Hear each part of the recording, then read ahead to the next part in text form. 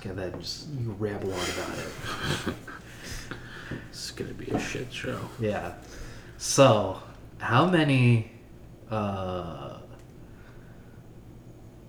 people who actually like lift do the lifts like properly?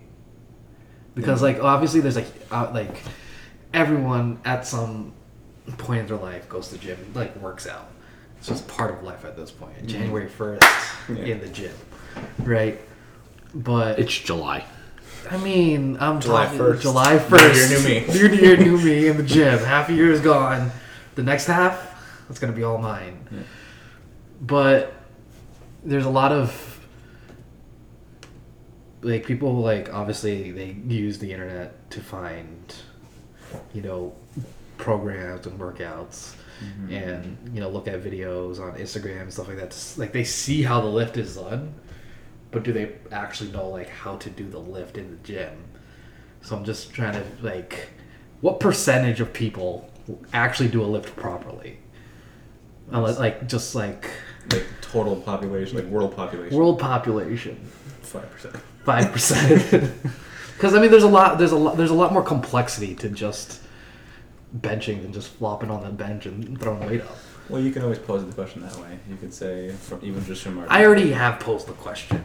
Oh, we're actually recording this? I haven't stopped recording this. Okay, this is all usable. It depends on how you want to pose it. If you want to pose it like within powerlifting, within our gym, within the world, I have no fucking clue. Let's pose it within the world we know best, powerlifting. I would assume that. I was reading this thing. All right, now this is gonna be weird. It's gonna be full circle. Trust me. Okay. Right. I was reading this thing about how as we sort of buy into sort of major league athletics, we sort of push the envelope on having people who are built specifically for that sport. Like the reason why the average height of the NBA is like 6'7" is because the more, you know, taller people we got, the more people tuned in. They're like, oh, we need more people who are 6'7", and it just kept on getting bigger and bigger and bigger. Right. So I'm assuming same things happen for like powerlifting, where not necessarily people are bench pressing like when you open up the powerlifting dictionary, bench press is supposed to be done, but like manipulating the sort Genetic of the rules and their their sort of proportions to have like a bigger bench. So now it's sort of, that's where I'm getting the question, like how many people actually like bench press like it was supposed to be bench press versus they've manipulated the rules and stuff like that to bench huge numbers because that's what the competition asked for. Because originally, like, back to basketball, the three-point line wasn't there. Right. It's just the fact that people can start launching them from farther away. They're like, yeah, let's put extra points. Why not? Right. Well, This is going to be a weird one. Like, if you take that a million different ways. I know. You could take that as if, like, there's clearly no money in powerlifting, so like no one's gonna be like, oh shit, that kid should be a powerlifter when he's growing up. That definitely doesn't happen. But if the kid's right, if this kid's like 6 feet tall in middle school, like he might be a good basketball player eventually. I mean, powerlifting's sort of. Well, not in America at least. I mean, maybe with like Chinese weightlifting or like something where they have like an established like youth like academy and like actually like push people into sports that early. But it's not any strength sport in America, at least. But I think if you're talking about the exercise, like, I mean, my argument would be that the right way to do it is the right way for you. So there's no inherently right or wrong way for each person. There's certain things that we're looking for in each lift. But there was an Instagram post the other day, I think from maybe the strength athlete, that was like, you know, yeah, we're looking generally like, you know, for these specific things at each lift, but then you get someone who doesn't do any of that and is like the world record holder, and you're like, well, we're teaching all of this stuff and they're doing it very differently, so which is the right way? And I think the argument there is like, well, that's the right way for that person, and they might be genetically gifted. They might have worked for it harder than someone else, but that doesn't mean that the way they do it is going to carry over to the way you or I should do it. So I think that depends on the person. So I mean, I think if I'm understanding what you're asking is like basically as long as you're following the rules of the sport, after that it kind of doesn't matter as long as you're following the rules and putting yourself in a position to succeed where you're not going to get hurt. Yeah. If you're doing something that might injure you, then that probably, even if your performance is that good, it might be bad because in the long run you're not going to be able to. But in the short term, it's fine, I guess. But like I said, if you're under the rules of your sport and you can perform and it works for you, then that's probably the best way to do it. It's the right way to do it. If I'm no, that makes sense. Getting your question right. Like the argument of like a flat back bench to an arch back bench. Yeah. Like I can't arch for crap. So like, me getting into a huge arch isn't really going to matter. Like for a lot of people, yes, their arch can help shorten the range of motion, which can help you lift more weight because you're taking some stress off the shoulders. But I can't arch that well. So me trying to arch just makes my back cramp like crazy. And it's not helping me a ton because I can't do it. So in that regard, me just being more of a flat back bencher is going to have a better carryover for me. But on someone who can arch and it works for them, then I would say go ahead. Like as long as they're button header down, then it's following the rules. So, do you think powerlifting as a sport is sort of pushing individuals who have those extreme leverages as more so than just people being super strong? Maybe to a point. Like I think you're seeing some people with they have those leverages at a higher level, but that doesn't. For the most part, they're probably not at the highest level. Lets them get to a higher level more quickly, maybe because they can get into positions that other people can't do. So maybe, like I said, maybe they can shorten the range of motion a lot on bench, or maybe they can go with a really wide stance on squat and be able to hit depth without hip injury. Or like a toes to bar sumo that can shorten the range of motion even more. But that doesn't mean just by nature of those leverages that you're suddenly going to be better at those lifts. There's people that are definitely mobile enough to do those, but they still need to have the strength to lift the bar. So it's the combination of both. So no, I'm not really overly worried about the leverages. I mean, they help a little bit, but get strong. I'm more worried about getting stronger. Would you would you tell someone like who's in training, be like, hey, ease up on the arch, or do it like I know we do a lot of people who do conventional deadlifts do sumo block pulls and vice versa. Is that something you would do for other lifts as well, just to be like we need to build up that strength in those other areas? Yeah, someone who's got, using the bench as an example, someone who's got a really big arch, I like to give like floor press or feet up bench press or something like that, where we take the arch completely out of it to just work on the pressing musculature instead of letting the arch take over and just hoping that we can maintain that arch under heavy weight and be able to lock it out. I'd rather get prepared with longer range of motion movements.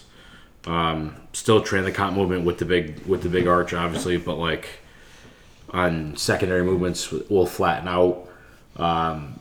Work on, like I said, a longer range of motion where we can build up the musculature more in case something bad happens on meet day where they need to get out of that because maybe they don't maintain their arch as much, or they just need to be stronger to press out the weight. So, like you said with sumo, we'll do our conventional pullers. We'll often pull sumo off of blocks. I'm not as worried about pulling from the floor sumo, but that way get some more hip work in. Our sumo pullers will pretty much always pull conventional, work on their back strength. And it's a much longer range of motion usually. Squatting, I like to throw in some wider squats to work on hip strength, but every once in a while we'll throw in the narrower stuff to work on just narrow bar, high stance getting long range motion, bringing the weight down a little bit, working on different movement patterns. So yeah, like I said, I'm not going to live by the leverages. I'm going to live by getting stronger and let the leverages help. What if you saw an athlete who had like cool leverages, and you're all like, you know what, we can really, have you ever just used that and like be like, hey, you can really arch your back, like if we want to get like the extra 2.5 kilos, like let's go for it, let's do it. I mean, like I said, I won't try to dissuade them from using it, but I'm not gonna like, and we're still gonna work on mobility of getting into positioning and things like that and different strength positions, but I'm not as worried about,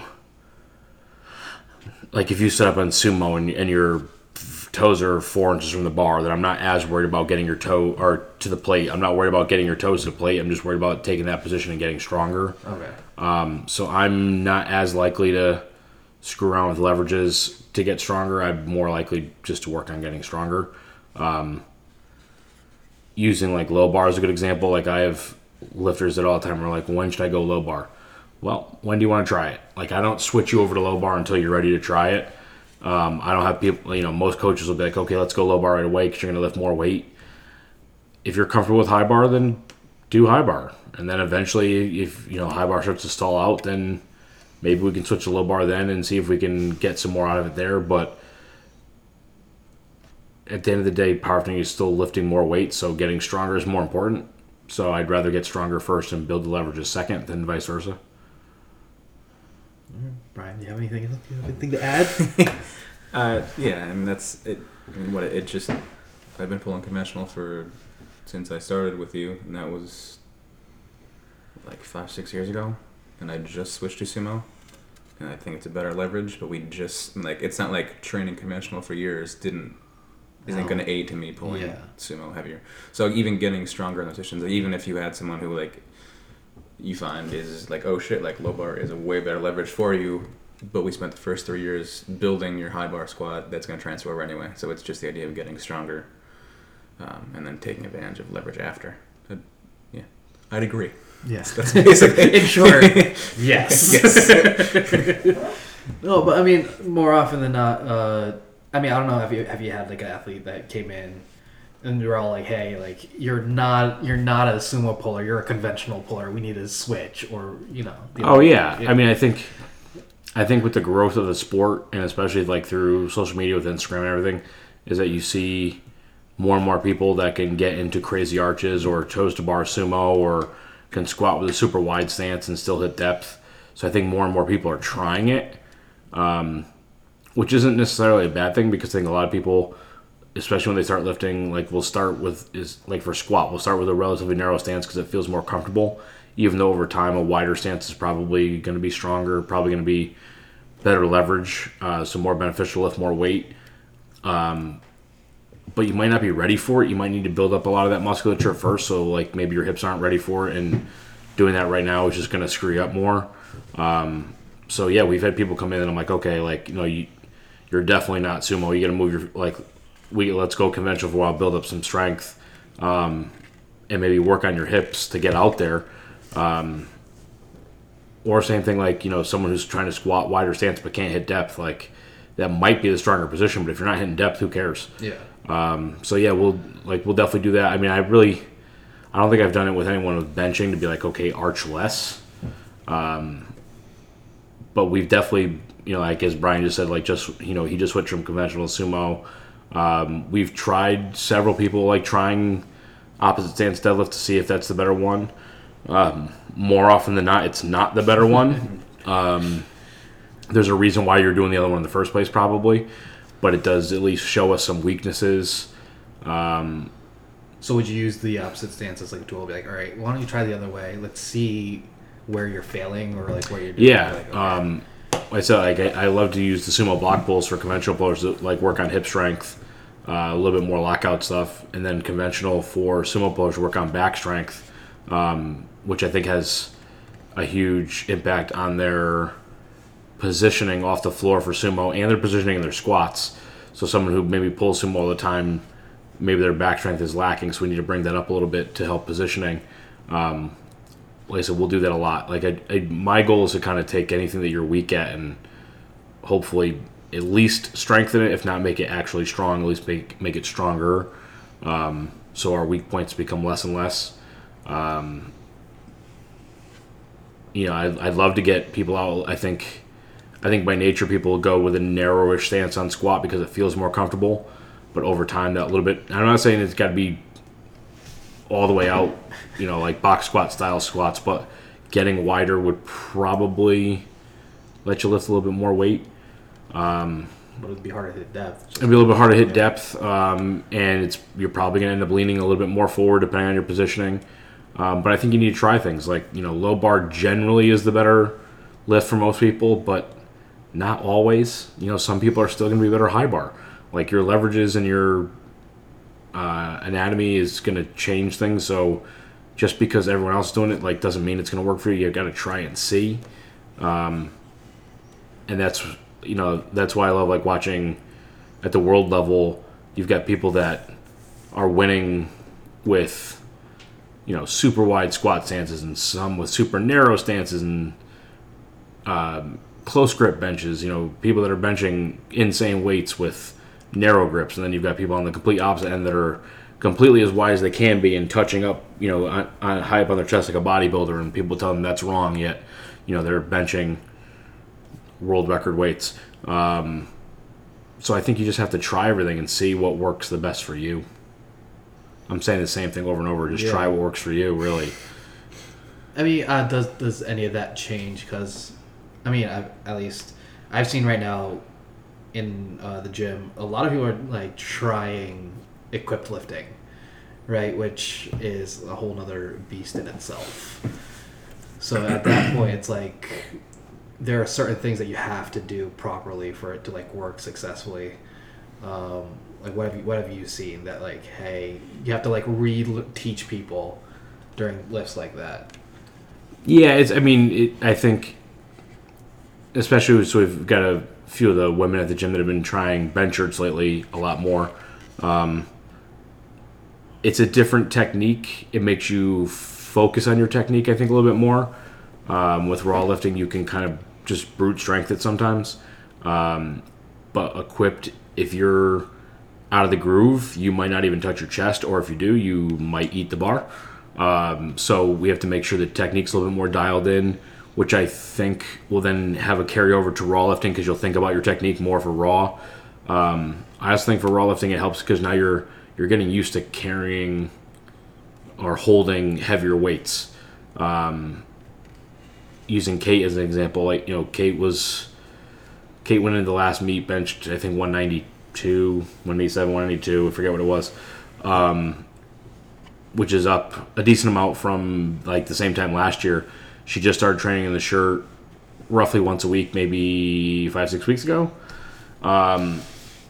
and she just hit 200 raw 10 days ago, fairly easy. So that was a pretty big PR in a very short time frame, and I think being in the shirt has helped her just focus on the technique a little bit more and just get 200 didn't feel heavy to her since she's been benching 240 in the shirt. So what's 200? It's it's not that bad, and it's not like a slingshot like we talked about that. Some people are oh, it's like a slingshot. No, slingshot you can put on and bench press 5 to 10% more weight in seconds. The shirt, I like when people put on it for the first time and think it's going to be like the slingshot, and then go to touch their chest and they can't even come close and they don't understand. It's a different thing, so I think it's a different skill. I think it definitely has some carryover. I wish more people would try it. Should I try it? Go for it. I've become very weak. I don't think I can try it yet. It's very painful. It's nice, but it's painful. Like life.